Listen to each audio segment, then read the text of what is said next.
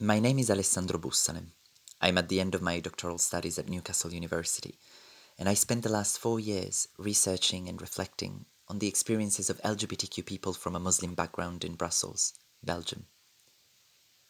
The first time I watched The Distractors, I was in my kitchen in my home in Arthur's Hill, Newcastle, flatmates walking by. Food was being prepared on the stove, sending noise and smell from behind me.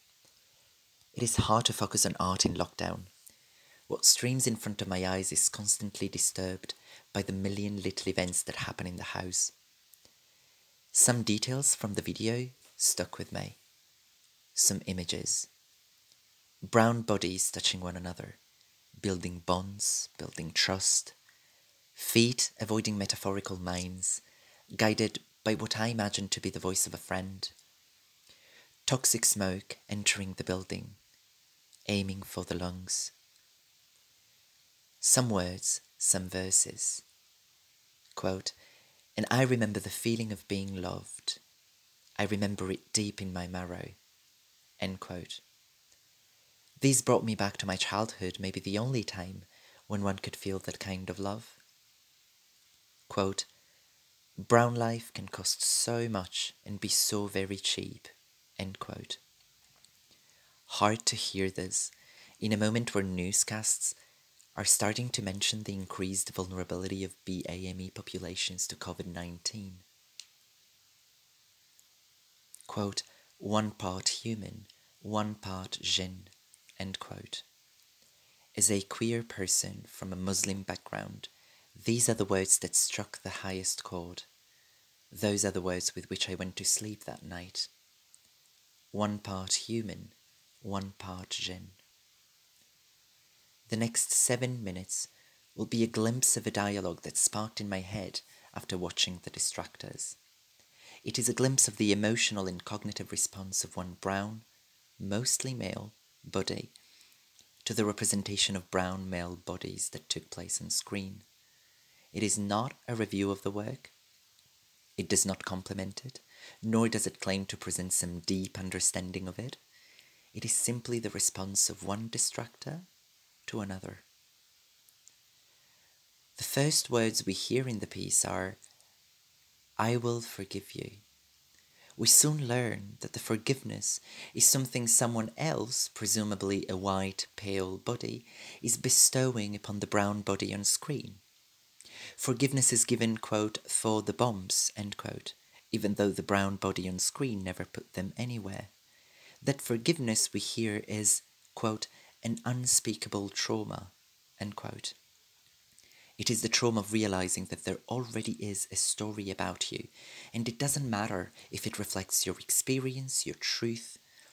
The person in front of you has put bombs in your hands, has seen them going off. So articulated that story is that they have already forgiven you, and you didn't even know there was something you had to be forgiven for. While we hear this, toxic smoke is entering the building. I feel the toxicity of that story filling the air. In the video, suddenly in my kitchen. I can't help but think about those moments when you realize that that story exists and it is a potent one. I think about Jalal, who participated in my PhD research. Jalal is a trans man, and his name is a pseudonym. Jalal told me about his experiences of transitioning and of slowly realizing the difference in attitude when people started reading him as an Arab man. Suddenly, he too was the target of blame or forgiveness for things he had never dreamt of doing. In his words, quote, when you are an Arab woman, you're exotic and attractive, even more when you are punky and you make art and it's very attractive for other people. But now you change of clan. You live on the other side, that people expect from you that you are oppressive and you are not feminist and you are not queer. So you have to justify all the time, oh, no. But hey, don't take it like that. I'm feminist, I'm trans, don't worry. End quote. And then I can't help but think about the other stories that we can face as brown, Muslim, or red as Muslim men in contemporary Western societies. especially when we are queer or when we are in any way imagined as vulnerable by our pale, white counterpart. Then the stories built on our bodies are stories of trauma, pain, escape. When they don't blame us, when they don't forgive us, then they save us. The words of another research participant, Salim, come to mind. Quote, "When I say that I am homosexual, there are certain people who say, oh, well, it must not be easy when you're from, well, a Muslim family. A stereotype that is already all made. So they have already created your story for you. They have already stoned you to death. I don't know. They have hanged you." End quote. These are the words attached to brown masculine bodies by white voices, as reported in the video.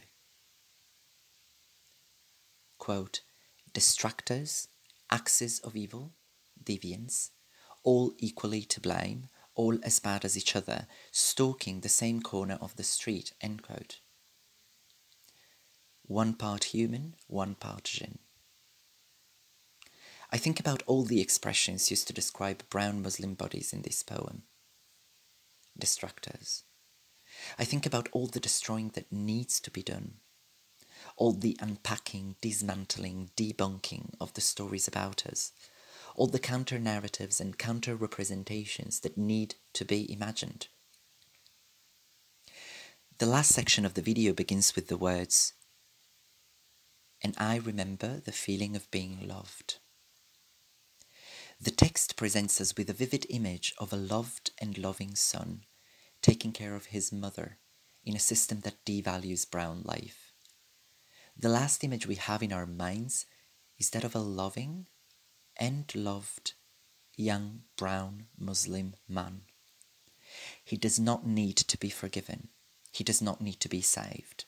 He certainly does not need to be blamed. He just wants to be able to do his own thing, his own loving, his own caring. I rewatched the video as I'm finishing this text. I think of the stories about May and about others, like and unlike me, that I encountered and countered in my life. I think of the words that have been attached to my body. I think of my stories of love and the obstacles put in my way to experience it. I think of the distraction that this work performs, the shattering, the disruption. I think of the reconstruction that is already there in that love that I, too, now feel deep in my marrow. I feel gratitude and desire for more stories like this one out there.